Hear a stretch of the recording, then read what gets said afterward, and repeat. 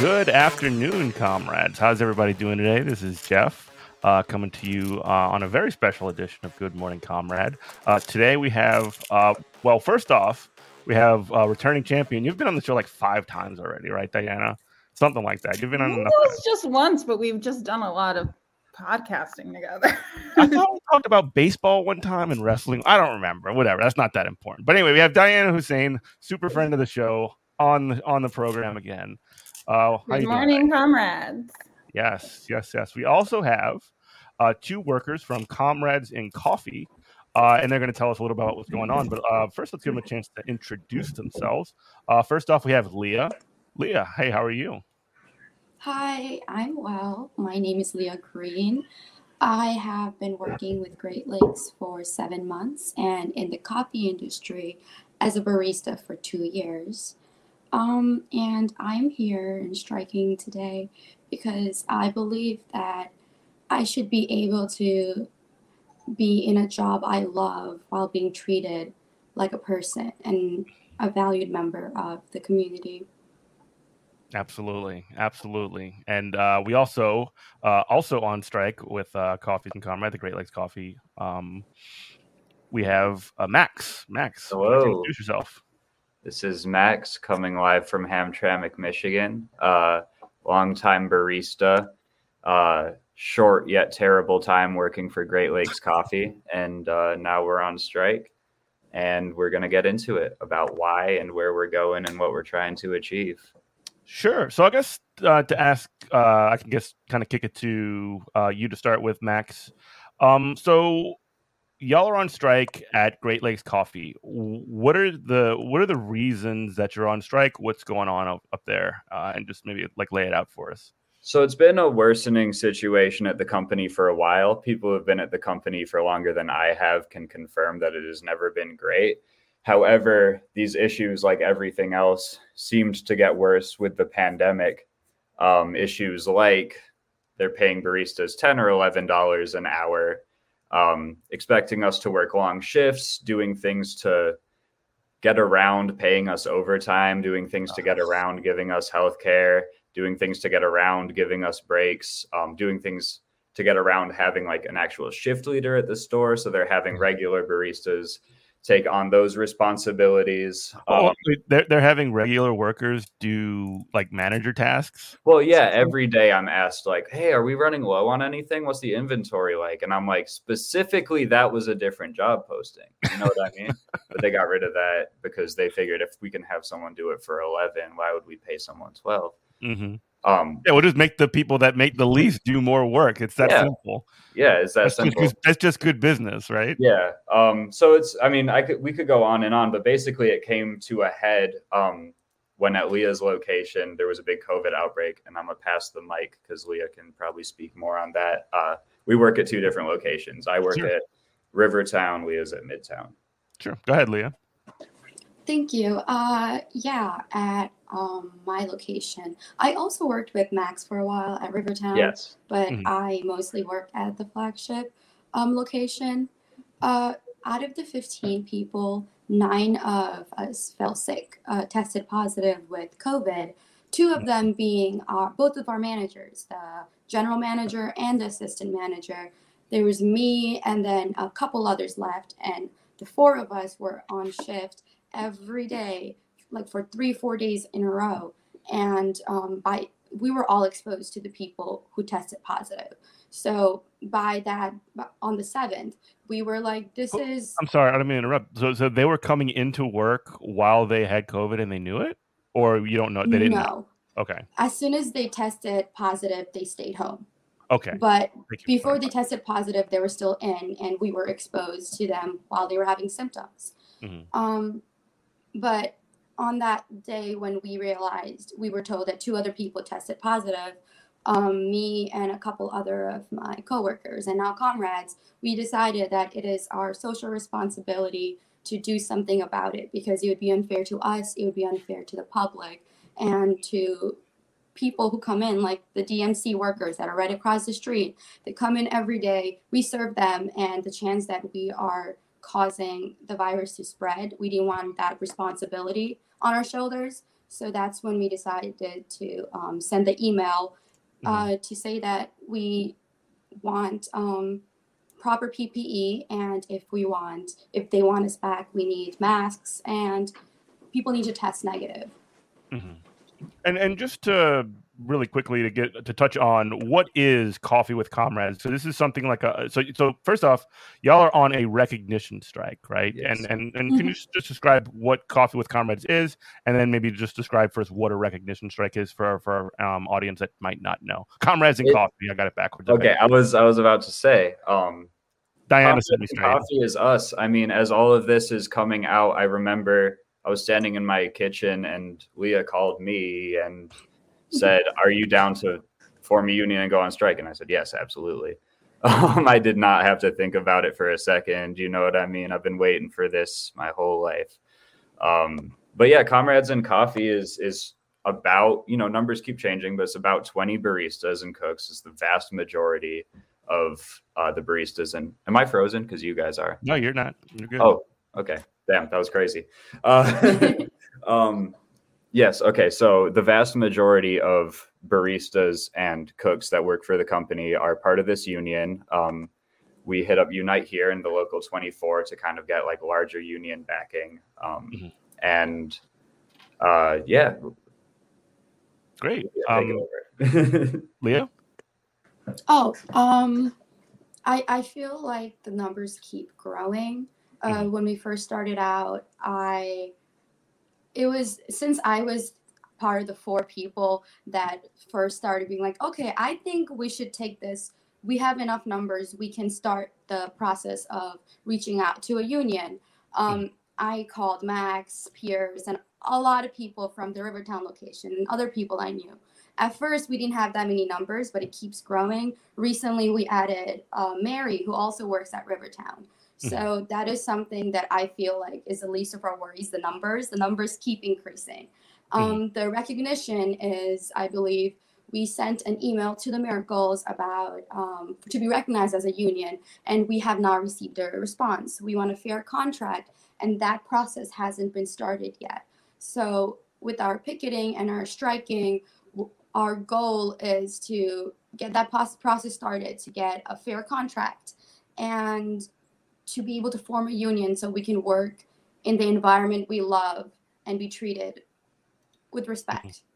Yeah. And I'm looking at your website right now. It says you're asking for PPE, like masks and clear COVID protocols, like you mentioned. People need to test negative after they're being exposed and things like that.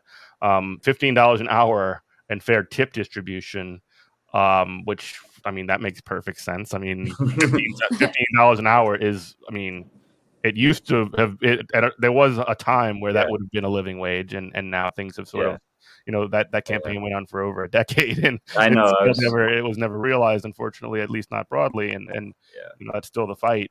And so do y'all have problems with tip distribution? I mean, there's different problems based on the location. The problem at my location is I don't really make any tips because it's it's really not that busy. So you know what I mean? They can say like, oh, like, yeah, we're only paying you 11, but with all these tips, when I hired me, they said, oh, you'll make up to like 17 to 18 bucks an hour after taxes. Even before taxes, that's not even close to accurate. After taxes, I probably make close to 14 an hour, which, you know what I mean, is not a living wage by 10 years ago standards. And it's 10 years later. But then there's issues at Midtown, which were a little crazier about like balancing out the drawer with employees' tips, which is illegal for what it's worth. But wait, could you say that again? What can you describe? Leah, do you want to talk on that? I believe what Max is talking about is that our cash tips, At the end of the day, when you balance the drawers, the cash tips were used to balance the drawer out. What? That's wild. Like, how did that? That definitely sounds wrong. like, Mm-hmm. like you have the tip jar, and you have the drawer. Like those are two separate entities. They don't cross over. You don't get the tip jar into that. And I mean, I was a server for 10 years, and I knew that one. I've never seen this happen anywhere I've worked. Mm-hmm. It's quite literally unheard of. You know. So yeah, that's wild. Anti-harassment and discrimination protections are also in your demands. Affordable health, dental, and vision insurance. That one, I mean, yeah, totally. I mean, again, I'm not in your situation, but when I was a server, I just basically didn't have health insurance, and this was prior to like even the scraps that came along with the Obamacare, Medicaid expansion, things like that. Stable, predictable scheduling. Oh my God, that is like, 2 days before. I mean, can you talk about what the scheduling situation is like? Because when I was a server, it was like the 2 days before, or like the day before, like the next week of scheduling, you wouldn't know if you had to work on Thursday or something. Yeah, that's basically it. Yeah. It'll be things like that. It'll be things like, for some reason, like this, before we went on strike, they had me scheduled from noon to 4. That's a 4-hour shift. That's like a whole part of my day I have to set aside. And it's barely any work. And it's like, why did that happen when I'm coming in at 10 every day otherwise? And just weird stuff like that. The classic mid-shift move. Yeah. Yeah. But obviously, also not knowing our schedule till right before, or just deliberately keeping it understaffed. Because if they can have, like, I was just the only person working at Rivertown, like 2 or 3 days a week. I'd be there 10-hour days, just me doing everything. And I only did put up with that because I knew we were going on strike. I had to just like keep up appearances. But if this wasn't planned, I would have walked out. I would not have accepted any of these terms, With me, there was. Oh, I'm so sorry. No, go ahead. I was just going to say, Leah, what would you like to add to this? It's when I was hired, I was told I'd get from 28, 20, 25, 28, 30, about that many hours. And I never got that. I got like 2 shifts a week. There's been times where I was not even on the schedule. And out of the 2 shifts I got, they always used to be days that I said I couldn't work. Until January, I had open availability, like from open to close every day, except for once a week when I had a doctor's appointment. And for some reason, they always scheduled me for that one day, or I would not get hours at all. And that was one of the reasons that I wanted to form a union, because I had to sit down with management 2-3 times to talk about my hours, and there was never any changes ever. And that is not fair to anyone. Not only did I not get how many hours I wanted, they always posted the schedule Sunday night. So we had to be on the phone at like 9 p.m., 10 p.m. Is the schedule posted yet? When are we working? What's going on? And I think there's even been a couple times that the schedule wasn't even posted. They only told the Monday people what if they're coming in. And that is ridiculous. Because if I'm scheduled for a day I can't work, then I have to talk about it after the schedule is posted the next week. And if you have something going on that day, how do you switch your schedule with somebody else or whatever? Like, because they don't know everyone's messed up. I have to find a way to cover the shift. I have to tell the management. If the management isn't fast enough, it's like I have to cover the shift.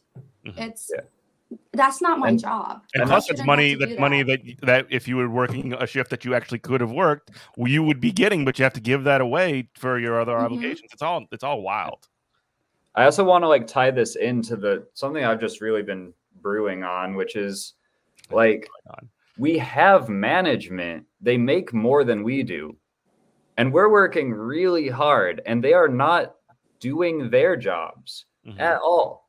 They're hitting me up to ask about inventory. One of my managers asked me where to order, or asked my coworker where to order towels.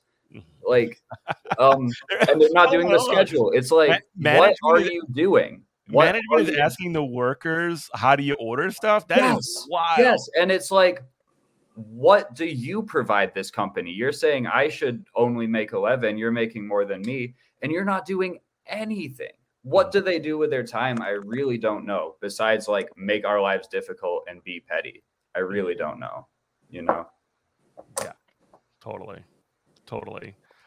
Just to sort of round out some of the other things that y'all are demanding here. Stable, predictable scheduling. We just touched on that. Paid time off, including sick days and parental leave. That's like should be a given at the best of times. And considering that we're in the middle of, hopefully on the back end, but I mean, I'm not going to say anything's over before it's over. But like of a global pandemic, right? That has killed, hundreds of thousands of American people and millions across the world, and it's affected people, more than we've ever seen in any of our lifetimes. And the fact that if you have to miss work because you get sick with this, because you had to work and contracted it at work or whatever, you have to miss out on the money that you would have otherwise made if you go into work. Those sick days just get like wiped away, and it's wild. Do you want to talk about it a little bit, Leah? I mean, you mentioned an outbreak at a site that you worked at. When my coworkers, they all fell sick, a lot of us, we were so worried. They're like, I don't know how to pay rent. I can't come into work. We're not getting sick pay. I do not know how to pay rent. There was people who are like, oh, I think I should isolate. I haven't tested positive. I'm waiting on my results. I think I should isolate, but I have to pay rent. I think I'm going to come in. It's like you shouldn't have to choose between paying rent and public health of others. Like, that's not a choice you should be making. There's been times where I was sick and I couldn't come into work, and I'm already getting so less hours. So I do not have any parents. I'm fully financially supporting myself.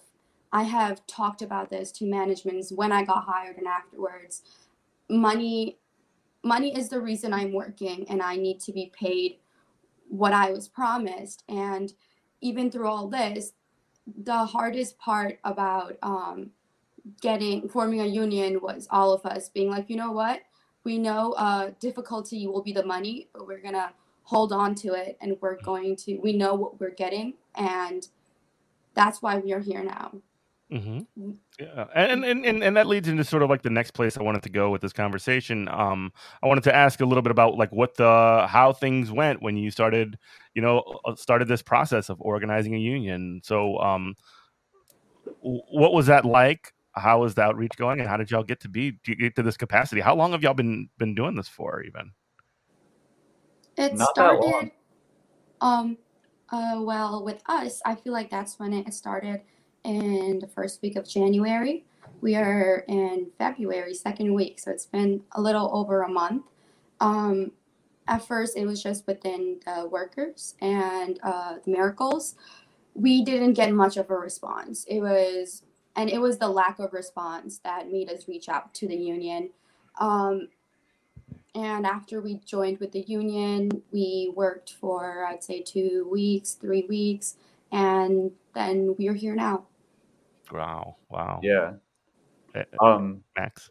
Yeah, it was at first, we had to like figure out how to do this. And we have people within Comrades in Coffee who have like definitely putting in the hours, but a lot of people I know are like, oh, unions are the thing. Unions are the way to go. But it's a whole other thing to say, like, what material processes do you actually have to do? Like, and one of the main things was getting everyone, contacting the larger Unite here, local 820, and then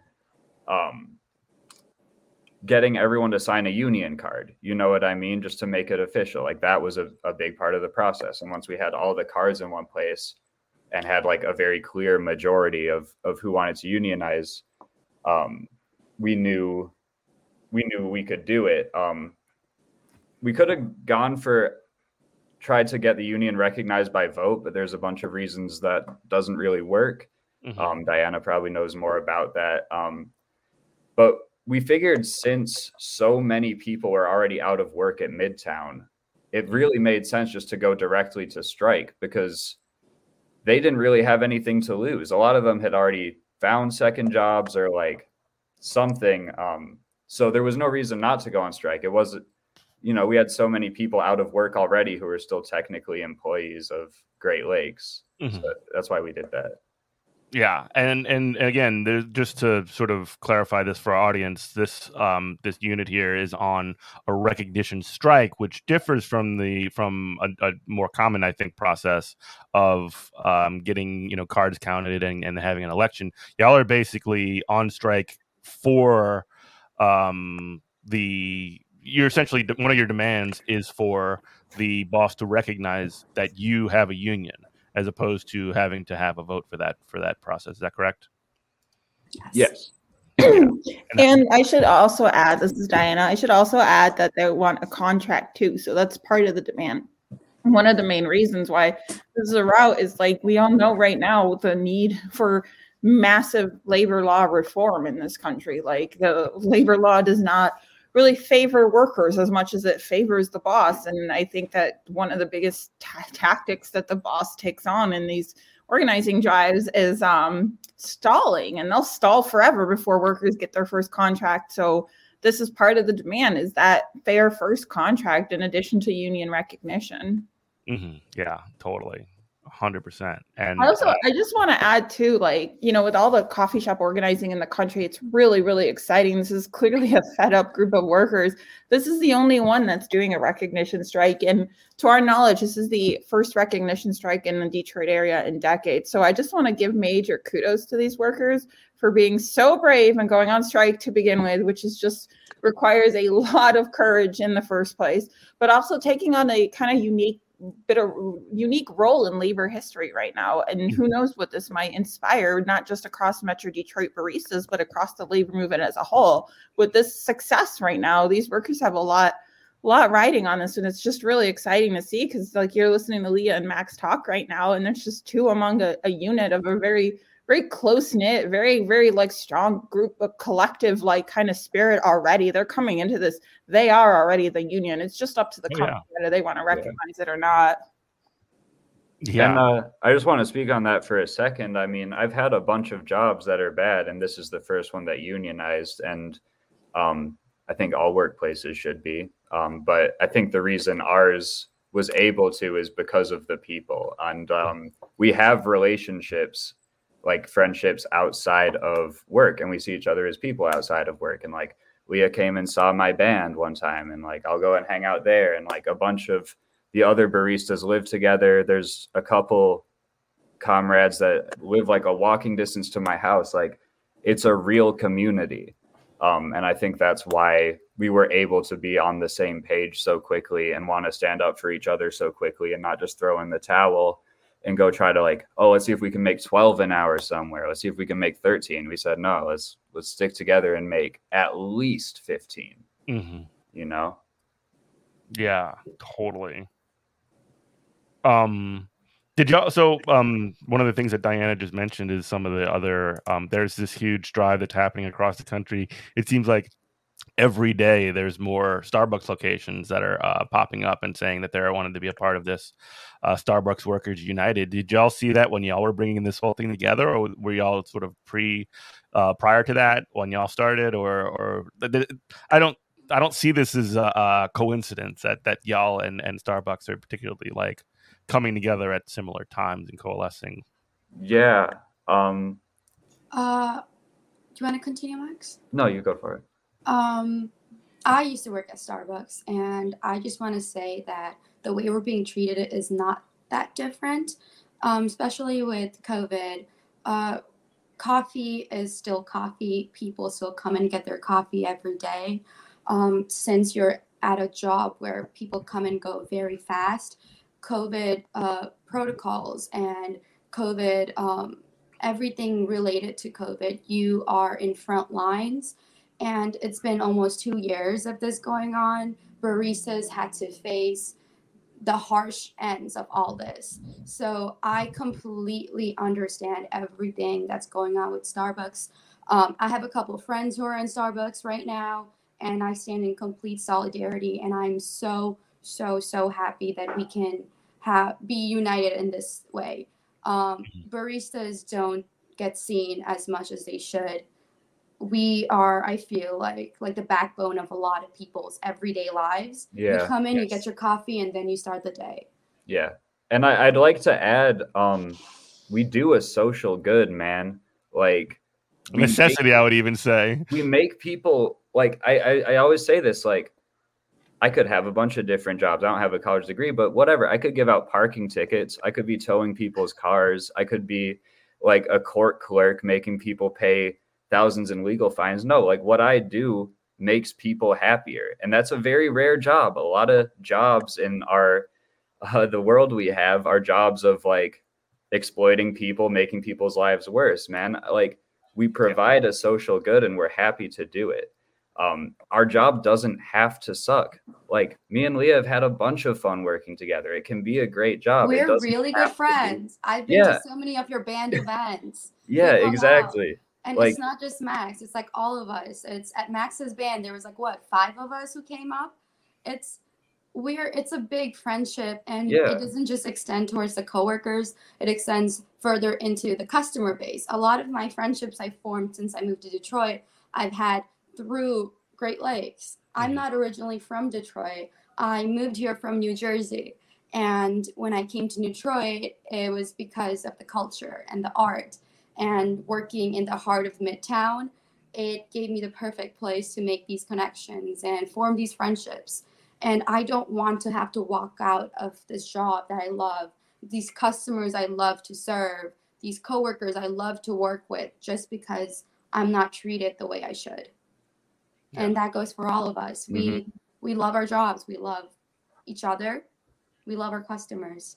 I think that there's a big like psychological pressure on service workers that like they should feel like what they're doing is not important, not relevant, not a real job, and have them get down on themselves and internalize that, like, why am I not good enough to get a real job? Instead of saying, no, I like my job. I'm good at my job. And what I do actually does make the world like nicer compared to so much other things I could be doing.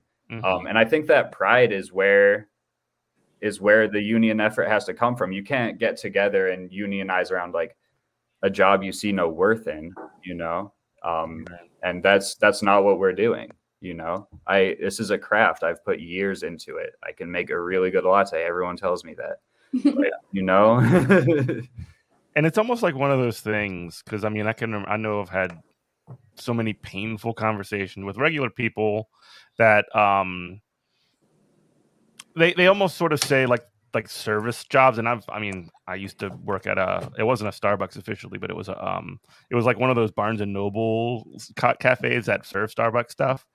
And I've worked every crappy job you could possibly imagine, like dishwasher and on all these other things. And like, it's hard work. And the thing that you hear when you're having conversation with people is, oh, those are jobs that people start at while they're going to school, or while they're or they move up to something bigger or better, or to management or whatever. And it's like, that is almost like a socially like proscribed sort of positioning, because these jobs, like as you mentioned, Max, are really, really important for definitely for the people who are going in and buying the coffee or going to the restaurant and getting served or whatever. And but there's this, I'm sorry, let me just really quick. Finish. There's this sort of like repeated sort of like bashed into your skull, like, oh, that's not a real job. And that's so untrue. That's so like, it's really like elitist. You know what I mean? Oh yeah. It's absolutely untrue. I think it also serves to poison the minds of like people working in those jobs. Because if you can endure anything if you see it as temporary. I've been working in food service for almost 10 years now. I've been working since I was 15. So I'm realizing it's not temporary. So it's just clearly not true that these are just starter jobs or that it's very easy to get a 6-figure job in this country. And it's absolutely not. And I would also add, even if it were true, which it's not, that these are starter jobs, while someone's working at a job like this, they should still be able to afford to live, even if it's temporary, even if it's just for college students, even if I'm still giving you hours of my one beautiful, limited life. I will die one day. These are precious moments, and I'm renting my labor out to these people. So even if it's temporary, even if I'm unskilled, and both of these aren't true, you still have to pay me. You still have to pay me a fair amount. Absolutely. I just want to give Max the snaps for that. That was really well said. And I just want to add on to that, like, you know, Max and Lee are members now of the Hospitality Workers Union, Unite Here. Like, we've seen what this industry has kind of taken from the pandemic. It's been among the hardest, if not the hardest hit. When they had the peak lockdown measures, what shut down first? It was hospitality industry. And yet it opened pretty quickly. Like, we really can't even say in Michigan with a Democratic governor that our state was ever really closed for that long. Like, people were back at work. These are frontline workers as much as the healthcare workers that had to go to work the whole time are, because we made them be. We forced them to go back to work and said, we need our lattes because we need to have our caffeine kicks for when we go and do our jobs too. We made them go back to work. And yet what's happening now is the industry is recovering. Great Lakes is doing fine. And yet they're still using this pandemic, just like this industry did after 9/11, used a crisis as an excuse to cut labor, because that's where their bottom line has some room to spare, and cut costs around labor. You're seeing it in the hotel industry with daily room cleaning being cut and eliminating 180,000 in U.S. housekeeping jobs alone. Like, these hospitality companies are just using this as an excuse. And then to call it like unskilled versus skilled, this whole debate. No, if they were so unskilled and we didn't need this labor, then we wouldn't have forced them to open up as early as we did. Yeah, I mean, it's pretty clear to me, at least, and y'all can touch on this if you'd like, but it's the idea of it is to create like two separate groups of workers, one that has like respectability and like rights and prestige and like this idea that they have like a real job or whatever, and another one that like doesn't have all that stuff, and having them be pitted against one another as opposed to looking at what the real problem is, which is bosses. Yes. Yeah, absolutely. And I'll say, like, just getting back on the health tip of this, our director of operations, who I won't name because he don't even deserve it. I'm not even going to say his name, but like our director of operations, after Midtown kind of shut down because people weren't going to come in, and then they indefinitely closed it, he came in to kind of put the heat on me and see what I knew and, like, you know, try to figure out what's going on. Oh, no one's ever complained to us about anything, blah, blah, blah. And I told him, frankly, you know, I think we do deserve hazard pay considering we're working in the middle of a pandemic. If I get sick here and I have to take 5 days off work, I'm not making any money on those days. And he looked me dead in my eyes and said, so you think you should get paid more just for coming into work? Yes. Yes. Yes, bro. Yes. That's exactly what I think. But I had to drop it because, like, obviously he wasn't going to listen to reason. So I was just like, never mind. One-on-one is never the time to pull those no, and this was before we really had Unite Here involved, and like I didn't know what was going on. I was like outside of the Midtown bubble, so I'm just like, this was the next day, and had no idea, but I knew that I stood with Midtown and that the management are terrible and incompetent and buffoons. So. Totally. So just to kind of like move the conversation forward a little bit. So y'all have been on strike for most of this week. I think y'all started. When did y'all start? What was the day? Wednesday? January 7th, I believe. The strike? This official strike started. Oh, the official strike was Wednesday. Was Wednesday. Okay. And I guess I've been keeping an eye on that. I've seen the iconic pictures of Leah holding the sign up, with the in front of the store and all these other things. What has been the experience of being on strike? I've never been, and I've been showed up in solidarity to other people's and other strikes and things like that, and it's like absolutely overwhelming. Yeah. What is it like to be on strike, I suppose? It's been a blast so far, man. We're dancing. I have like a DJ and stuff. It was awesome. I know, yeah. We're out in like freezing cold, but like I was out striking today and we were just dancing. I don't know. Maybe that's just Detroit. I don't know. But there was a literal snowstorm yesterday and like feet of snow or whatever, and like they're out there building a snow striker. Yeah. That's awesome. Yeah, morale's high. I mean, what do you think, Leah? On Wednesday, it was very, it felt very freeing. In the morning, I showed up at 7. Around 10:30, I went on campus on Wayne State. I'm a student at Wayne State with like a stack of flyers. And then I try to find students, teachers to pass the flyers out. And I thought there wouldn't be that many people showing up. It's very short notice.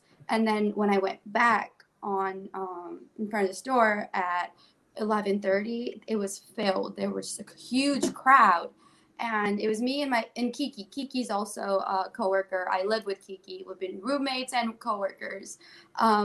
We saw the group, and it was like the biggest smile was on our face. It feels so good to see that people can see us. They recognize us. They support us, and it's there. You see a lot of regulars there. You see a lot of customers. I saw one of my favorite customers, Grant, and all of us, we ran to him. We were sobbing. It was such a uniting moment, and not just within the union, and not just within each other. It's within the Detroit community. There was people driving by, and they were like honking their car to show support. And it was all over people who couldn't show up to the protest. I know a lot of my classmates are like, I have class, I can't show up. They posted it on their Instagram. They posted it on Twitter, on TikTok. They spread the word. And it feels very liberating and very powerful to be part of this moment, and to be the people that are setting the example for other people to look up to. Yes. One thing I thought was really beautiful too, like the people driving by and honking. It's like every delivery truck, every kind of like worker truck, every worker vehicle that drives, every bus, the queue line, like every single the Domino's worker-driven vehicle is honking the loudest, and that's the beautiful thing. That's like fuel, right? That just like charges people up. It's great. The honks are good. We love the honks. Oh, I was gonna say, yeah, it's been a great feeling. I was picketing, sorry. Switch the brain over. But I was picketing outside where I work, and where I work is outside. Where are you broadcasting from? Are you in Michigan? I'm coming out of New Orleans, Louisiana. So you don't have Myers, huh? Meyer? What's Meyer? It's like a local supermarket chain. The Great Lakes I work in. Calling it Myers was the most Michigan. Yeah, I know. I was like, my heart genuinely forgot if it's called Meyer or Myers. But it's a local supermarket chain, and there's like a boutique, like Whole Foods knockoff version of it. And then the Great Lakes I work in is inside that. So I'm outside today picketing that, and I'm waving through the window because I know a bunch of the people who work at that Myers, just grocery store workers. We're cool. We talk every day. And like seeing them smile and like how happy it made them to see us just out there, like not at work, just dancing, just having a good time. I gave one of them a hug. Like I walked into the store for a second to like use the bathroom or something, and saw a couple people that I used to see at work every day, different jobs, but like same industry type thing.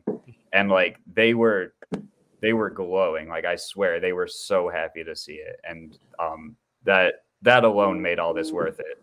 And then there's so much more to it, but yeah. Yeah.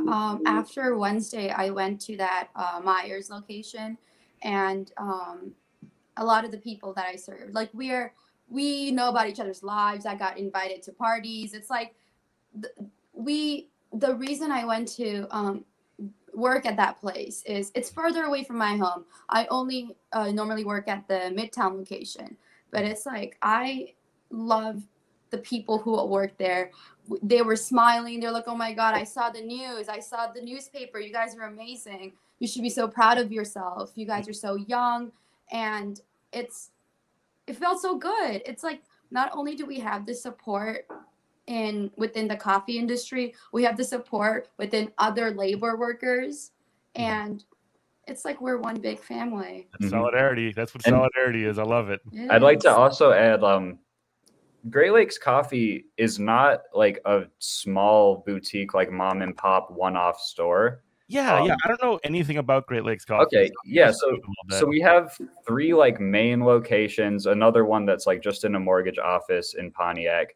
But it's also a roastery, and the beans get sold to a bunch of grocery stores. They get sold to like independent cafes that just serve our beans. It almost sounds like breweries do, you know? Yeah, they might take their business model from that, but so many. It's an institution. It's been in Detroit for 15 years, and it's been treating workers badly, or longer than 15. Don't quote me on that, but it's been treating workers badly the whole time. So I've had people reach out to me I don't even know, who follow me for like music stuff, and say like, oh, you work at Great Lakes? You guys are on strike? Like, that's great. Like, I worked there 5 years ago and it sucked. So that's the last little piece of this, is that just like, even just within the culture of Great Lakes itself, there has been people are so happy to see this. Mm-hmm. Everyone I've talked to knows someone who's worked for Great Lakes and had a bad experience.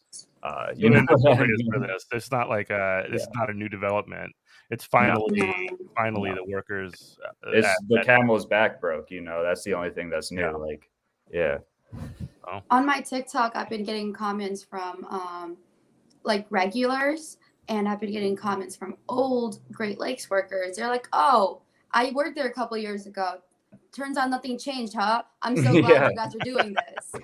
It's like, it was right for me to leave at the time because nothing changed.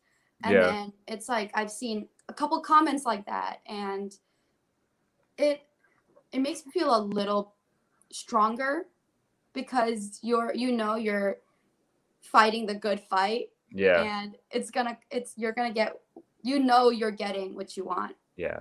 And yeah, on another level, it feels really good if I think about it in terms of like, this is about us, it's about workers, and it's also about real community, and like, all the workers are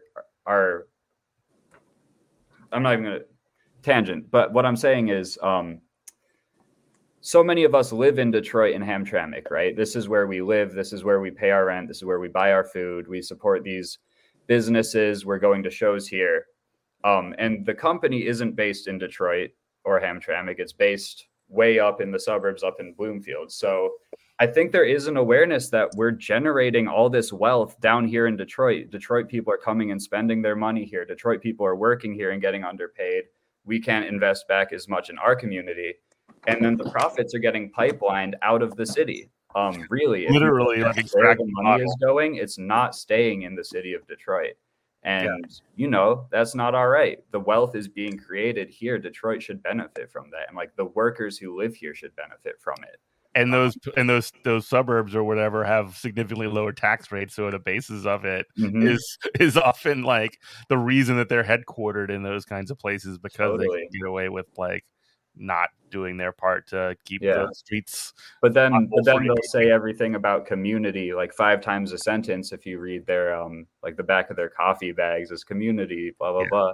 It's almost like they're compensating. They're overcompensating. Yeah, it's almost like, dude, and like, okay, this is just maybe petty, but like they're called Great Lakes Coffee Company, and like in Michigan, that's kind of like a joke. Like everything's called Great Lakes. Yeah, it's like, this is just like a non-name. It's just like a business, and it's trying to be this like community fixture thing, but it's so impersonal if you actually look at it, and so like not rooted here. That it's like putting local branding onto the factory. That's all it is. Yeah, exactly. And I let me add this. We do that here all the time. Big Easy, whatever. They actually have another location in Key West, Florida. Awesome. By the Great Lake, what, Okeechobee or something? Yeah. The greatest lake, the Pacific Ocean. Or Atlantic, my bad. The Gulf of Mexico is pretty great. Anyway, you were making a point?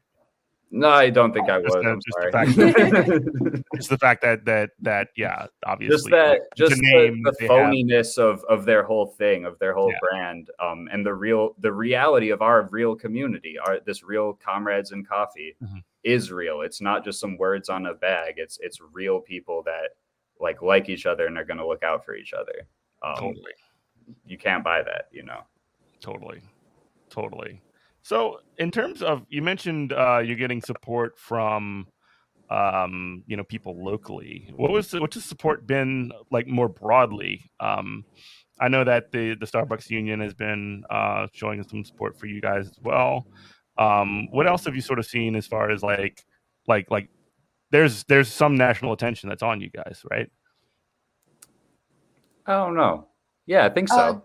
Just through social media, I've noticed there's people from Oregon, people from Florida, like people that haven't been to Michigan. They're like, oh, they don't know Great Lakes baristas specifically, but they know baristas. They know the hardships labor workers face, and that's enough for them to post, retweet, repost, and just spread the news. And there's people I know in New Jersey who are like, oh, I see you on here. What happened? I haven't spoken to these people in 4 years. And it's like, it's moving very fast in really, really, really widespread locations. And that is something I didn't see coming. Especially, it hasn't even been, 3 days? It's been 2 days since we had that strike. It's Friday, happened on Wednesday, and it's already done so much. I will also add the interest from press wise has just been just so profound. We were getting national interest from people wanting to know more the coffee industry, coffee trade magazine industry. It's just been incredible from top to bottom in terms of how much there've been interest from media and covering and talking to these workers and hearing about what's going on, just because it's not just in the coffee industry that there's an interest. It's specifically workers on strike, period, across all industries. There's still that Striketober fever, Jeff.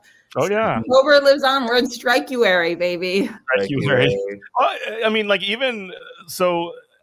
Just to kind of talk on that point, even media that doesn't even know what's going on, I'm always when you talk about that, I'm always reminded about the when the Teamsters went on strike down here, and the lady, the reporter, who was obviously trying to be very, very supportive, or at least tell the story honestly, started talking about, oh, these Teamsters, they're a team and they're calling themselves the 270 group, and there's all this other stuff. But it's well-intentioned ignorance, right?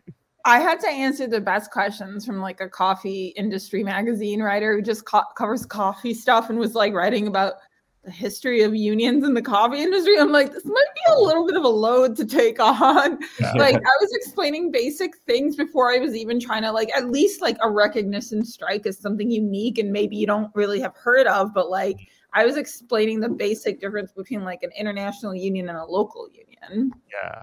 But to their credit, they're covering it. They're seeing a trend and they're seing that it's something to cover in the industry. Yeah, it's something that's not really in the public consciousness. It's not really in how we even speaking for, I'm a teacher in Louisiana, right? And all of my experience teaching social studies, there's almost no mention or no deep talk about unions and labor or any of that kind of stuff, unless the teacher that's in that class makes a point to do that, which is never a part of the curriculum and it's never on the test, right? Yeah. To this region's credit, and maybe it was just what I tuned into, because it was what interested me, but because Detroit has such a huge labor history, a huge union history, and we did learn about things like the Ford strikes in school, or things of even though they treat it weird. They treat it like this is something they had to do long ago, but like we don't need them anymore because they got all corrupt and they just want your money. Blah, blah, Oh my God. oh my God. I think that the other really unique thing that allowed us to move so fast with unionizing is, and obviously this is not nothing is like strictly generational, but we're all young enough to be like so post-union that we know it's good. We weren't around for the propaganda that told you they were bad. Mm-hmm. You know what I mean? Like we're so far post-union and we see how bad it is that we know it's good. Is that true? I want to piggyback off of that. Yeah. COVID had such a big like input on that. It's especially on when you are at home locked up, all you have is your phone, all you have is social media, and TikTok blew up over COVID, and all of TikTok was filled up of how corporations and COVID, like corporations don't care about their workers, and COVID really showed that, and that also made people go back to history of how this has happened before, how workers had to take things into their own hands. And I have learned a lot about unionizing just off of TikTok. I'm right now in my English class writing a paper on unions and unionizing, and I'm doing so much research, and Detroit is the home almost of like unionizing. There's so many past Wayne State professors who were part of like the whole striking and organizing in Detroit way back.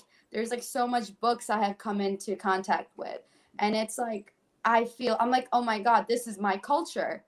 This is me. This is my culture. This is my city. And part of our chant was, this is our streets. And it is our streets.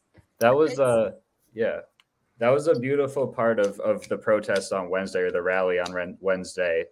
Was just being in Detroit. You know, I was across the street from the Majestic. It's like an iconic venue building. There's a bowling alley downstairs. Like, I grew up going down here. You know what I mean? Like, this is where I live, and all the support and love from the city of Detroit, and like the history and how deep it goes. One of our union friends made the point that factory jobs were not inherently good jobs. Everyone's like, oh, where'd the was it you? Oh, I'm like, that's right. Cause I was literally I was going to bring this up. Like you're talking about Detroit labor history, but you are making 100 years later, you're the new history. Yeah. Because factory jobs were not inherently good. Everyone's like, oh, where'd the factory jobs go? Now everyone's broke. There's nothing inherently profitable or good for workers about that until they unionized and until they organized around it. And now that's just what we have to do with making coffee. If that's the job that's available and that's the job we're working, that's the job we're going to unionize and get a fair shake out of. There's no reason it can't be like that.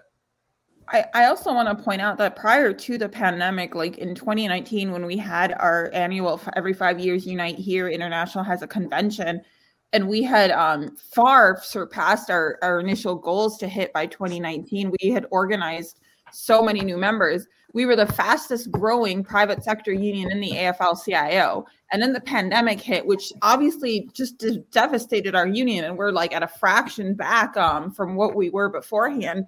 But we still organized 15,000 new workers since the pandemic between March 2020 and the end of 2021. That's not including the 24 new members we're going to get from this union, because that includes the people who didn't sign their cards, because they're still going to be part of this union, whether they like it or not. Like, we're still going to represent them and they're still going to benefit from it. But that's prior to the pandemic as the fastest. Like, there's something happening in the hospitality industry that's only been like further catalyzed or whatever, furthered from the pandemic, because I just think people in this industry have been fed up. And I think now, and hearing Leah even say that this generation is now being organized by Twitter, like, that's just blowing my mind as a comms person. And I just think it's just really exciting for specifically the hospitality industry, where people are starting to recognize their own power. Yeah, totally. I want to just touch on something that you mentioned a few minutes ago, prior to that, what you just said. But you mentioned that these are the people that are making history now. Like, you're a part of Detroit labor history. And like, one of the things that I think poisons our brains, like just sort of generally, and I think about this a lot, and this is me being a nerd for a minute, but like there's this sort of idea that like has been used by like common like thought, almost like common philosophy, this idea of like this Francis Fukuyama is like history has ended, and like history, essentially we're just like managing this perfectly developed world that's already been sort of completed. You talking about like capitalist realism, like Mark Fisher, like those things go together. I think like that is, and even Fukuyama himself, who's like a modern philosopher, he's like backtracked on him. He's like a liberal weirdo, but weird.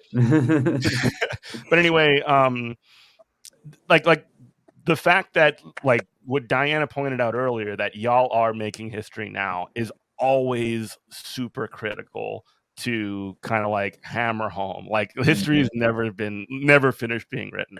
No, you know what I mean? No. It's almost like empowering to think of it in that way too, because like the fact that like history is over and everything that's meaningful has ever happened already happened means that like what's the point of anything? It sort of like generally sort of encourages a certain kind of malaise. Yes, and even hard to be a nerd about it, but that's just you're right, and I think that even like the frictionless utopia that they think they're describing would be a bummer. But it's not even the case. There are enormous struggles and challenges the world is facing that need answers and actions today. We're not off the hook yet. You know what I mean? I think it's absolutely absurd to think of history that way because no, there's quite a bit of struggle we have to engage in today. As always, we're not done. History's not done with us, so. Yeah. We can't be done with it. I wanted to make one more point. Oh, you want to say something, Diana? I want to make one more point, and then we can sort of get out of here. But among some of the online support that I've seen, there was one particular person, or not person really, but one particular online cat that has shown some support. And like, look, I don't get anything. I know who you're talking about. I don't understand what's going on. I don't understand the internet. But what is the deal with George the cat, and like what's going on there? George is a union boy. George is a union boy. Okay, talk about what's going on there a little bit. Don't you stand an orange cat too, Jeff? I love orange cats. You saw, I mean, if you're watching on Twitch, you saw Sam running around over here a minute ago. But I think what's going on is that this moment for unions has trickled down all the way to our domestic friends at home, or domestic pets at home. So I just think that we're in such a powerful moment that like unions for all. Am I right? Yeah. Yes. Totally. I signed the poster. We have a poster at the union hall, and I signed it with my cat's name. Oh my God. What's your cat's name? I love that you all did that, by the way. We noticed that just hanging on the wall. We're like, look, they all signed it. I want one. I want you all to sign one for me too. Yeah. What's your cat's name? I have two. One is Cement, and the other one is Malachite. Oh my That's who. I was wondering who wrote Cement on the poster. Oh yeah, that would be confusing if you. Yeah. I have one. I was like, oh, maybe that's someone I haven't met. Oh my God! This one's Malachite. Kiki, they're babies. They're so little. They are. They're only 4 months old. Oh my God! Are they siblings? They are sisters. Is one fluffy and one's short-haired? Yes. That's like my cats. I had two brothers. They looked exactly alike, only one was fluffy, and I still have Calvin. Yeah. When they were babies, you could not tell them apart. It's and now the cutest thing ever. I like having a pair where one's fuzzy and one's not, and they have the same face, so you could tell they're siblings. Sorry, Jeff. We just took over. No, that's okay. That's Kiki. They're also a comrade. Hi, Kiki. Barista comrades. Nice to meet you, Kiki. Can't hear you probably. I think he's a comrade in coffee. Oh my gosh, look at this cat. I love cats, and the internet loves cats. So there you go. Yeah. But the George phenomenon is incredible. Like, it's just so wild seeing this cat on like CNN. There was a CNN article written about George. I cannot believe it. Anyway, this was fun. Yeah, it's a lot of fun. I appreciate hanging out with y'all. Yeah. I guess. Oh my God, Maximilian is still listening. Hi, Max from Baltimore. Oh, I was like, what? Max from Baltimore is still on. Oh, we stand Jorts. Thanks, Max. We love Jorts. Yeah. Max loves solidarity. Solidarity. Anyway, is there anything that people could do to help out or to help get the word out with what y'all are doing? Do y'all have anything that y'all can tell them about Wednesday? What's Wednesday? For people in Detroit. Oh yeah, well, two things. First, I'm gonna plug the Instagram, the socials. What is it? It's just Comrades and Coffee on Instagram, right? Yeah, Comrades and Coffee on on Instagram. Yeah, go ahead, Leah. And that's also the TikTok account. And then our Twitter account is different. It's coffee_comrades. Yeah, coffee_comrades is the Twitter. I'm gonna share the Twitter in chat, and then I think you get the rest of them from there. Yes. But in terms of that Wednesday rally, we decided to do it at Jefferson, I believe, at noon, right? At the Jefferson location. Does anyone know the exact address of that? It's 1475, right? That sounds right. 1475 East Jefferson, Detroit, Michigan, noon, Wednesday. We will be posting heavily about it on all the socials. And it's going to be on our personal socials too. You cannot miss it. Bring your friends. If you can't come, tell your friends. Animals. Kiki's bringing their grandparents, Oh, I love that. That is adorable. They're 90. Oh, sweet. Kiki's third generation part of a union.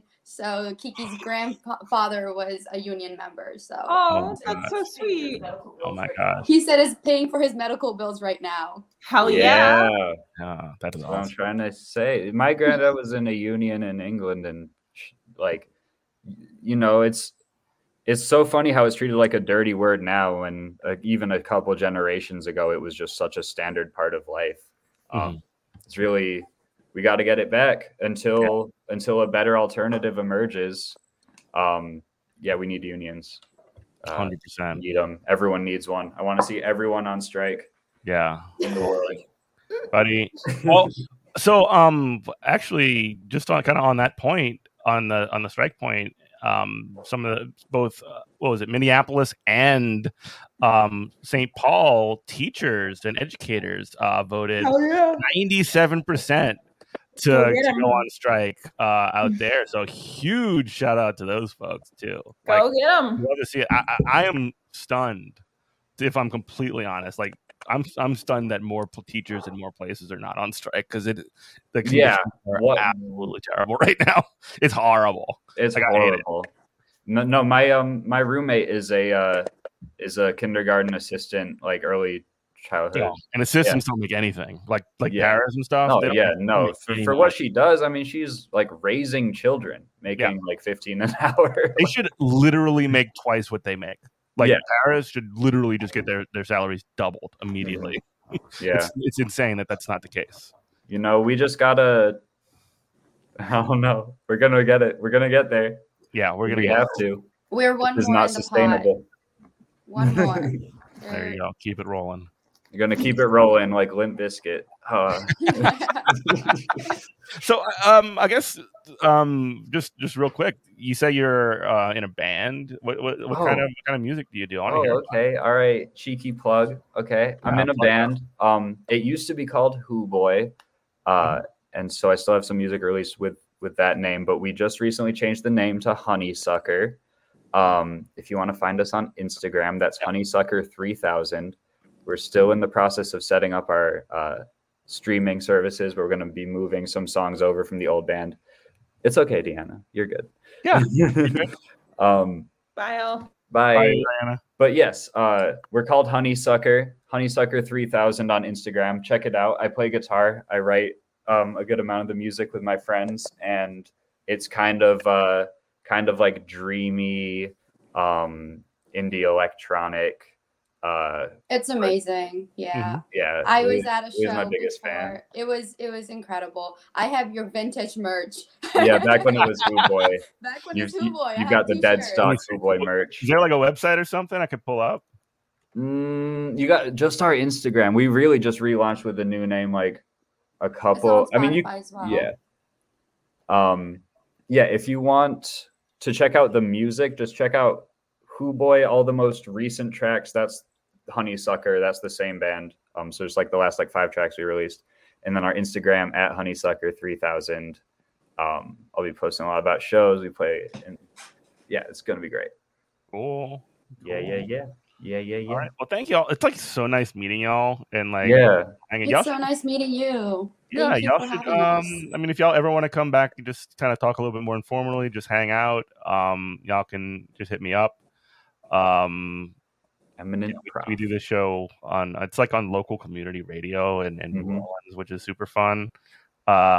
It's like low pressure. It's like it's like one of those sorts of things that we just roll up on a Saturday morning. Like, what we're going to talk about today? Like me and my stuff. It's kind of cool. Nice. Yeah, no, I'd love to. I honestly, I feel like I don't regret saying anything, but I feel like I maybe was a little more intense about certain things because I am a little hungry. So maybe next time I'll eat first. That's cool. That's cool. Not get so angry about my job.